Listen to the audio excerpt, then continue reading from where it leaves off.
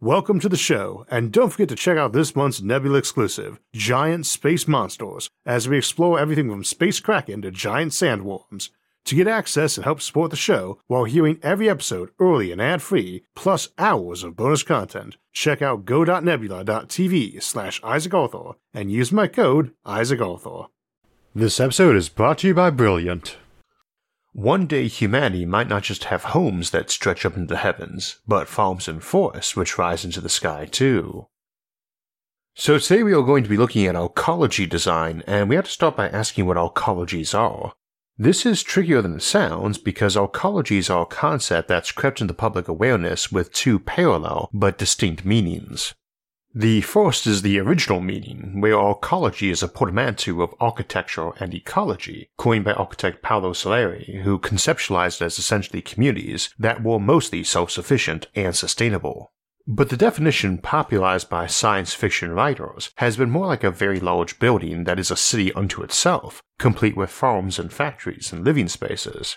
As is always the case with fiction, peaceful and prosperous civilizations tend to make for boring stories, and giant superbuildings that dwarf any skyscraper obviously have an appeal to sci-fi authors.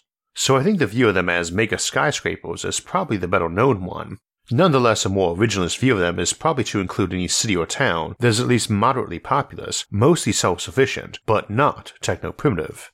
Portrayals can run from the not-quite-utopian, in which an impeccably engineered and maintained arcology houses a society that's just as regimented and controlled as their habitat, and turns out to have a sinister side, to the explicitly dystopian visions, often set in run-down and decayed arcologies left over from better times. Needless to say, a run-down megascraper, where the only flora and fauna are humans, rats, and mold, wouldn't seem like ecological architecture, but that is technically an ecosystem, and if everyone is eating recycled garbage and waste as NutriPaste, it is arguably agriculturally self-sufficient. We played with some of the more dystopian scenarios like Morlocks and cannibals in the sewers in our episode Mega Cities. So as we discuss design today, I'm going to try to look at both perspectives, the big superbuilding that contains a mostly self-sufficient city, and the more rural but technologically advanced options as well. To begin with, let's acknowledge that total self-sufficiency may be an option, and in some contexts a necessity, but is probably not a desirable goal in and of itself. For instance, a Mars base or O'Neill cylinder might be rather self-sufficient by choice, and an interstellar colony self-sufficient by necessity, being years from us in travel and communication. Nonetheless, total self-sufficiency is presumably only a goal as either a reserve of security or for those who are very isolationist.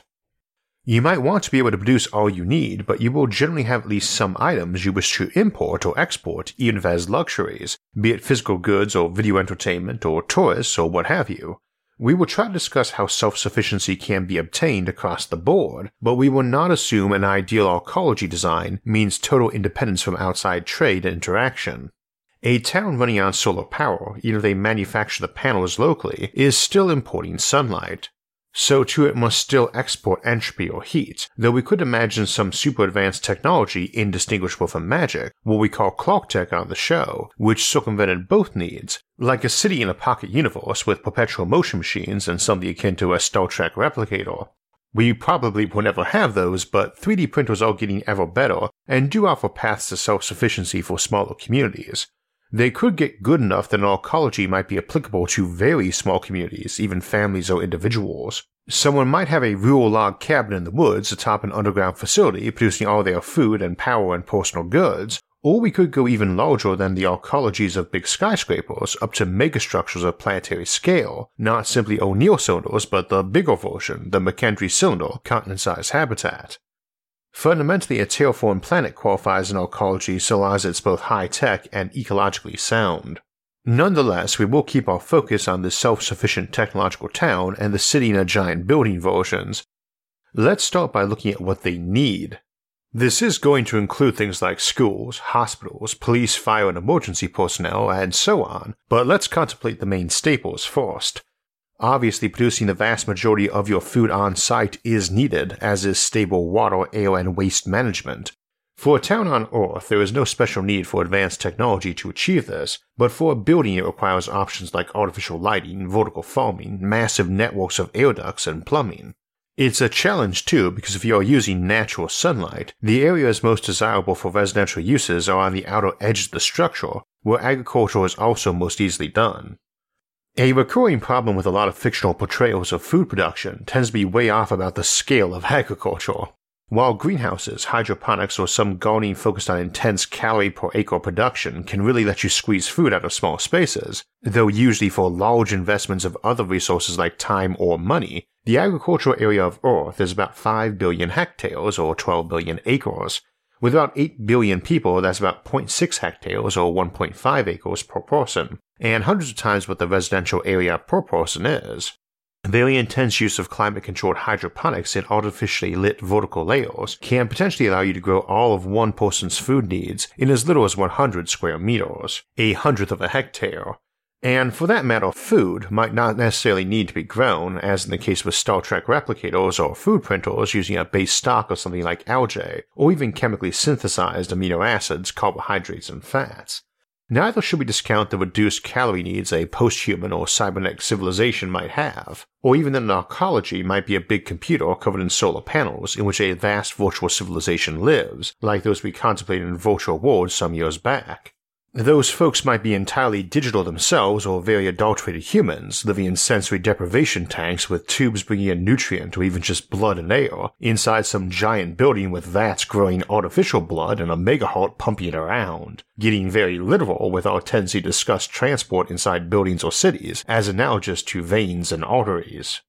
For the moment though, let's assume relatively modern crops and growing methods, being grown for contemporary humans to eat. If they wish to do this with sunlight, this still allows much compaction.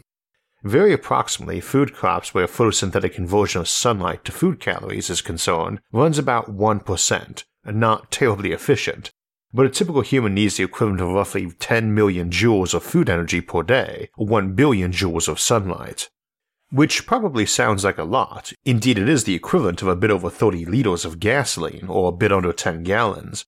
However, while it varies by time of year, weather conditions, and how far north of the equator you live, the average sunlight falling on a given square meter of Earth is 21.6 million joules. So 46 square meters or 500 square feet per person would hit the needed sunlight input, assuming you were able to make sure virtually all of it was hitting leaves or algae or what have you, possibly by clever use of large fiber optics and mirrors and reflective foils on those surrounding surfaces that were not photosynthetic, like putting a reflective film on the wall of a growth chamber or on the dirt the plant was in. Such being the case, a building whose effective solar absorption footprint was a square kilometer could support 20,000 people, depending on latitude, assuming minimal losses or uses for other things like regular power generation. 10,000 would probably be on the upper end of plausible though. In this case by footprint, we could either be talking about a big rooftop, a giant building can be short and just very wide, like a bunch of connected domes in a tundra or on Mars, or a tall structure whose sun-facing sides were principally windows to let light in, or some combination thereof. If they are very good with light, they might split the incoming sunlight into those wavelengths and ratios optimized for photosynthesis, mostly red and blue, while diverting most or all of the green and infrared parts of the spectrum into power production. And by the way, if you're surprised that plants don't use green light, remember that leaves and all green things are green precisely because they reflect green light, so we see the part of the spectrum that the plants do not use. And a lot of the spectrum that plants do not use for photosynthesis is also in wavelengths we cannot see either. We often contemplate artificial lighting from nuclear fission or fusion, or even energy beamed in from orbital power collectors, though the latter is much more of an external jugular vein than sunlight or deuterium or hydrogen for fusion, or materials for fission. Fission and fusion fuels could be mined in deep subterranean levels of the superscraper, or externally sourced but stockpiled abundantly, and they don't take up much room. However, we need to keep in mind that for every joule of heat you bring in, your Arcology needs to radiate off a joule, or it will heat up until you fry yourselves. So just your superscraper needs a large bank of solar collectors expanding around it, it will also need a big bank of radiators too. In the absence of a big liquid supply on hand like an ocean, the radiators might be as space-consuming as your sunlight or power collectors. Indeed, you might use arrangements that utilize the space for both power collection and heat radiation, collecting sunlight or heat during the day and pumping waste heat away at night. The radiators might be more useful than you'd expect though. If the Arcology is located in an area that gets cold in the winter, that waste heat might be piped around the surrounding streets and highways, keeping them free of snow and ice all winter, or it might be sold to heat smaller surrounding buildings, or you might heat vast swimming pools or even be used for farming greenhouses or alternatives to vertical farming or open-air agriculture. During the summer or in hotter climate, the waste heat might be used to convert seawater to fresh water. Alternatively, this tremendous excess of heat could be used to maintain agriculture and comfort in an area that is normally much too cold, such as Antarctica, the Atacama Desert, or the Kamchatka Peninsula. Due to the high density and self-sufficiency of an Arcology, it would minimize the environmental impact on these locations, while moving people out of areas with higher natural biodiversity such as temperate and tropical zones. A natural location for at least some of the radiators would be to have them project from the structural beams between exterior windows. If you make the radiators transparent and use algae-filled water for your coolant fluid, you might also get them to grow agricultural feedstock, reducing your lighting bill without meaningfully impacting the amount of window space available to residents. Key notion though, when we're talking waste management for Arcologies, it's a broader subject than normal. A large structure, potentially one so tall it may reach into another region of our atmosphere, needs to be handling waste of all types including exhaled air and excess heat. As an upside, the key concept of the Arcology is that it is aiming for a mostly self-contained ecosystem, so things like exhaled carbon dioxide or human waste can be recycled by the plants you're growing for food. This though is problematic in off-Earth environments because when it comes to human food crops, the amount of carbon dioxide they need is not going to match what humans produce without careful coordination and balancing. So too, you can probably always use machines that scrub CO2 more efficiently than a plant, or have plants that optimize for some sort of task, producing calories, recycling air, water, waste, etc., but not the others, so that balancing is vital. Arcologies are going to rely on masterful understandings of both biology and human psychology as much as more physical technologies. While a giant skyscraper on Earth is what is often envisioned in fiction for future Arcologies, it would seem more likely that Earth will be the last place the architectural style catches on. On the other hand, it might be the first place it catches on, given that it's the only place humans live right now. And also given that we have to get decent at this technology before we can make a serious go at off-world living. I would also guess almost every Arcology is going to have a few inputs or outputs that are viewed as exceptions to self-sufficiency, either out of necessity or the opposite, hyperabundance. An Arcology on the moon is very likely to think of oxygen as a waste product they can't get rid of fast enough, rather than its usual envisioned role in sci-fi of being the thing they rely on importing, with the oxygen supply chain as the colony's big vulnerable jugular vein. To the contrary, they should be overproducing it, which might make for a good trade item, but also might be something they have to give away or even pay folks to take, or just dump on the moon's airless landscape. We discussed that in greater depth in our various episodes in the Moon playlist, but in summary form, the biggest apparent resource of the moon besides abundant raw sunlight is all the minerals that we can access or refine, and ship off for a tiny fraction of what it takes to source material for space from Earth. However, the biggest ingredient in almost every rock, mineral, and ore is oxygen, and it's often accompanied by water, which is 89% oxygen by weight.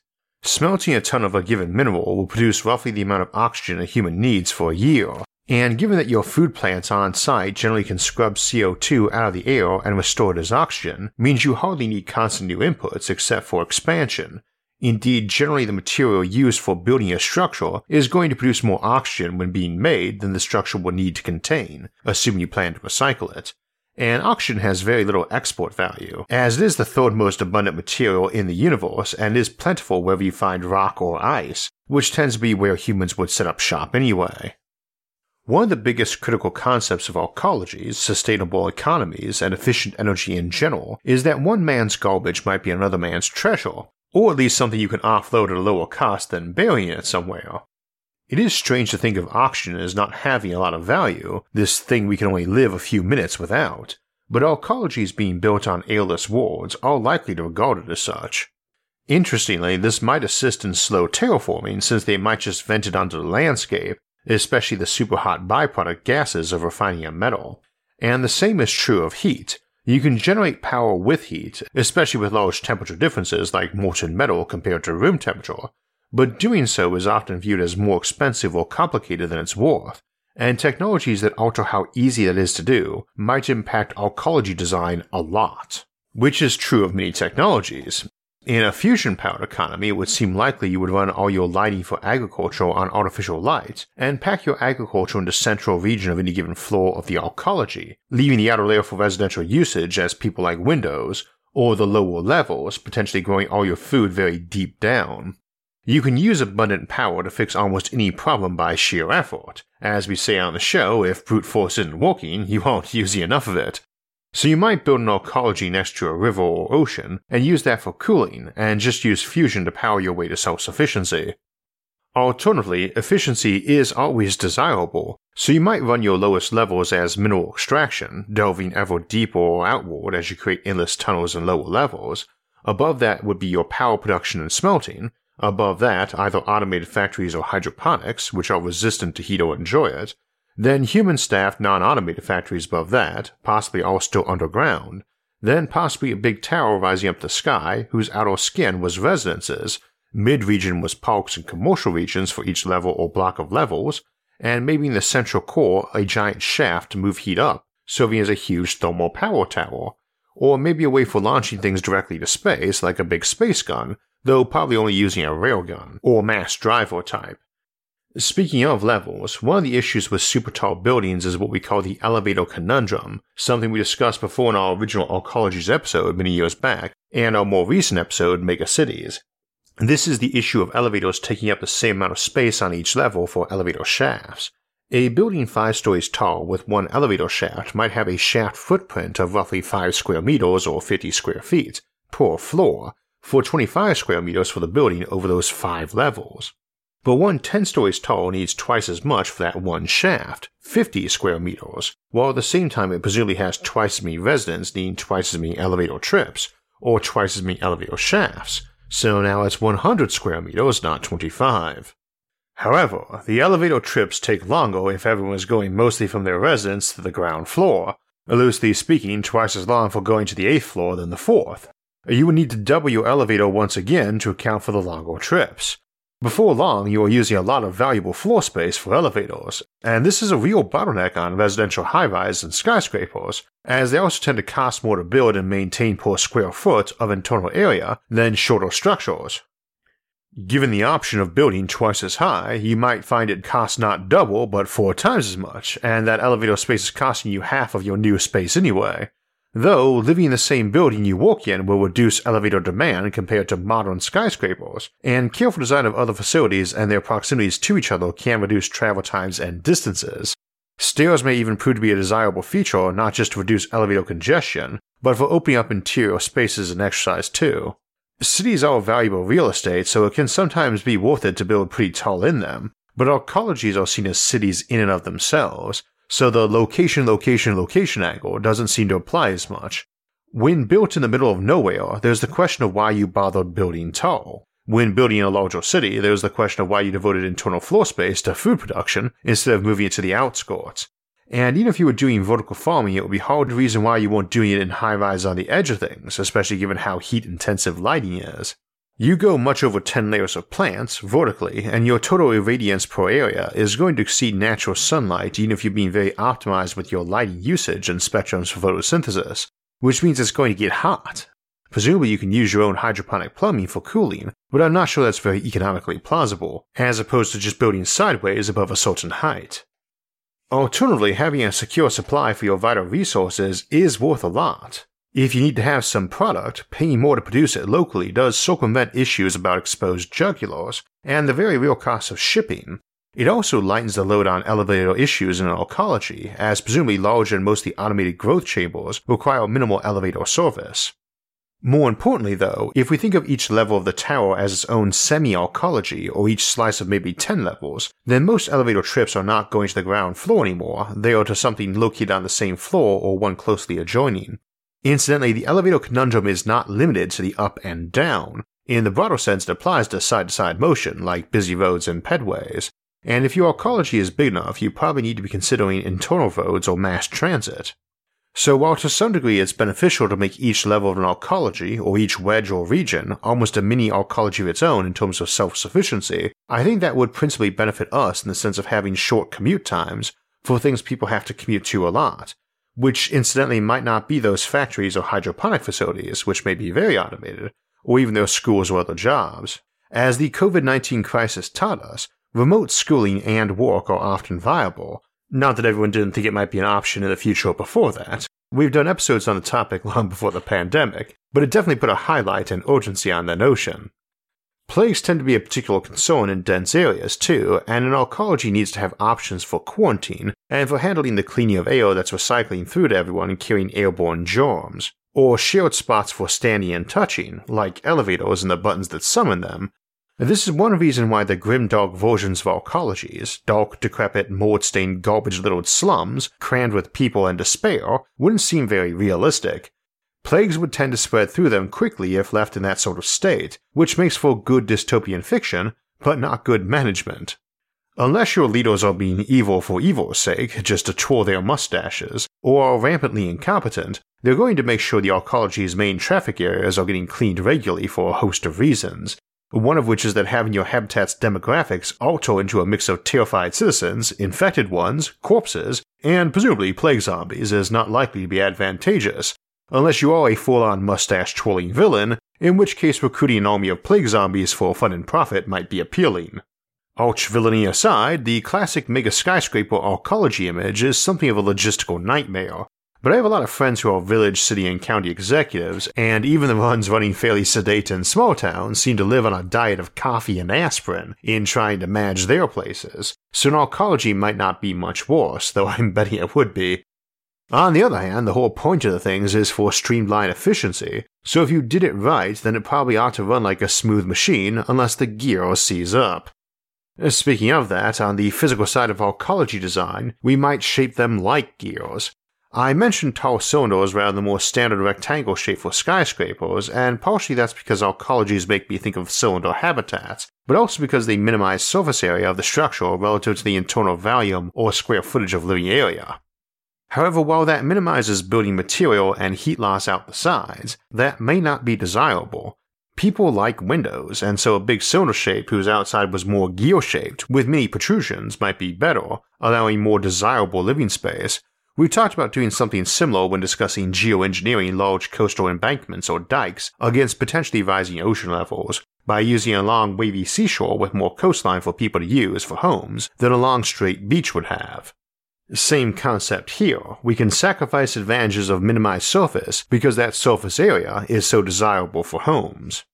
That can be advantageous too. For instance, in Arcology in most situations you will want to be purging heat more often than keeping it in, and a big sprocket shape is better for that than a cylinder or rectangle building.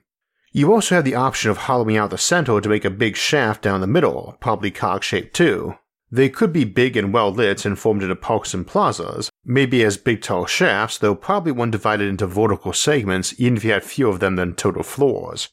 This area might make desirable exteriors for residences too, and maybe better ones for all of that. A nice garden park in the middle is preferable to looking out on an airless barren world like Mars or the Moon perhaps, and Arcologies are often shown as occupying brutal post-apocalyptic worlds which probably don't make for nice viewing from a balcony either. Such central shafts let you add a large new layer of exterior bordering residences proportional to how wide it is. Of course, it need not be down the middle, and Arcologies not only do not need to have vertically symmetric exterior walls, like a pyramid rather than a cylinder, they need hardly be symmetric at all. There are a lot of reasons symmetry can be handy, so too it is often easier to make a building narrower as you go up, but no symmetry is required. So too, you could jetty each level out to be wider than the one below it, an inverted pyramid or cone look. This just depends on your material strength, but is much easier on low-gravity worlds. We do tend to think of material strength as the hard limit on building height, and it is vastly higher on airless worlds with low gravity and no tectonics, and it would be very easy to do with buildings growing wider as they got taller on places like the Moon. But you could do them on Earth too, and another thing Arcologies might often want is direct access to space, which they might do by being very tall, but could also do by having long, strong wires reaching up to space, like the classic geostationary space elevator, or orbital ring, the active support structure hanging stationary in a planet's atmosphere we often discuss building, see that episode for details, but that same technology would make it very viable to construct towers tens of kilometers high, or even hundreds, that directly connected to an orbital ring, or which ran between the rooftops of many super tall arcologies. Indeed, you could circumvent some of the issues with orbital rings needing to be circles around a planet by making your arcologies essentially two shafts ending at the top of an upside-down U, like the hypothetical Big Bend skyscraper, as that's quite ideal for an active support structure like a space tower, and then serves as a pylon for building a long horizontal runway for spaceships or mass drivers.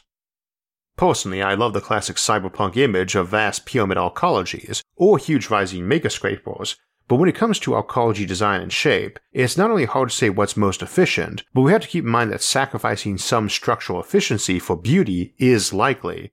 A new arcology should always be considered a bit of a luxury property to move to, even if it's just newer and bigger than neighbors, and it is likely great effort will be made to make them pretty or visually distinct, unique, and special, maybe more like an upscale shopping mall with offices, restaurants, hospitals, recreational facilities, and residences all mixed in. There are many options, and your biggest control factor, whether we're talking a small town or a big structure, one on Earth in an existing city, or in some barren desert or tundra in Antarctica or Pluto, and a lot will depend on what characteristics you need to optimize. So the sky is the limit on arcology design options, except of course that since most probably won't even be on Earth, or constrained to our atmosphere, the sky is clearly not the limit. So I mentioned the elevator conundrum in today's episode, and an example of one of those tricky and unexpected math dilemmas that shows up in architecture and engineering. It also has all sorts of variations that would apply in the future to things like how many spacecraft could enter or depart a planet's atmosphere in a given day before overheating the atmosphere, which is definitely a concern for planets covered in arcologies, what we call an ecumenopolis or planet-wide city, like Coruscant from Star Wars, or other galactic capitals in science fiction. These sorts of problems are interesting as both possible future concerns and as fun examples to help demonstrate concepts and make learning more fun and engaging, and that's something our friends over at Brilliant understand all too well. Fun problems, games, and interactive learning are the keys to learning, and not only does having fun make learning more enjoyable, it improves how well the material is absorbed. Learning should be fun, cultivating a love of knowledge. And Brilliant's courses, quizzes, and daily challenges emphasize that, like their course on scientific thinking and puzzle science. Brilliant has something for everybody, whether you want to start at the basics of math, science, and computer science, or dive into cutting-edge topics like cryptocurrency or quantum computing, and they do it all in a fun and interactive way.